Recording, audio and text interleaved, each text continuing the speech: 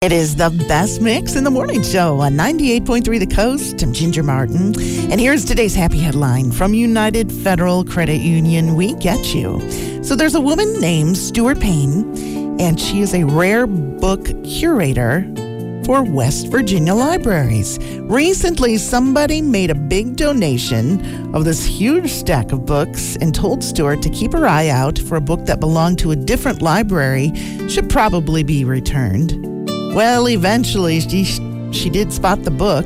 It's called An Elementary Treatise on Electricity by James Clerk Maxwell.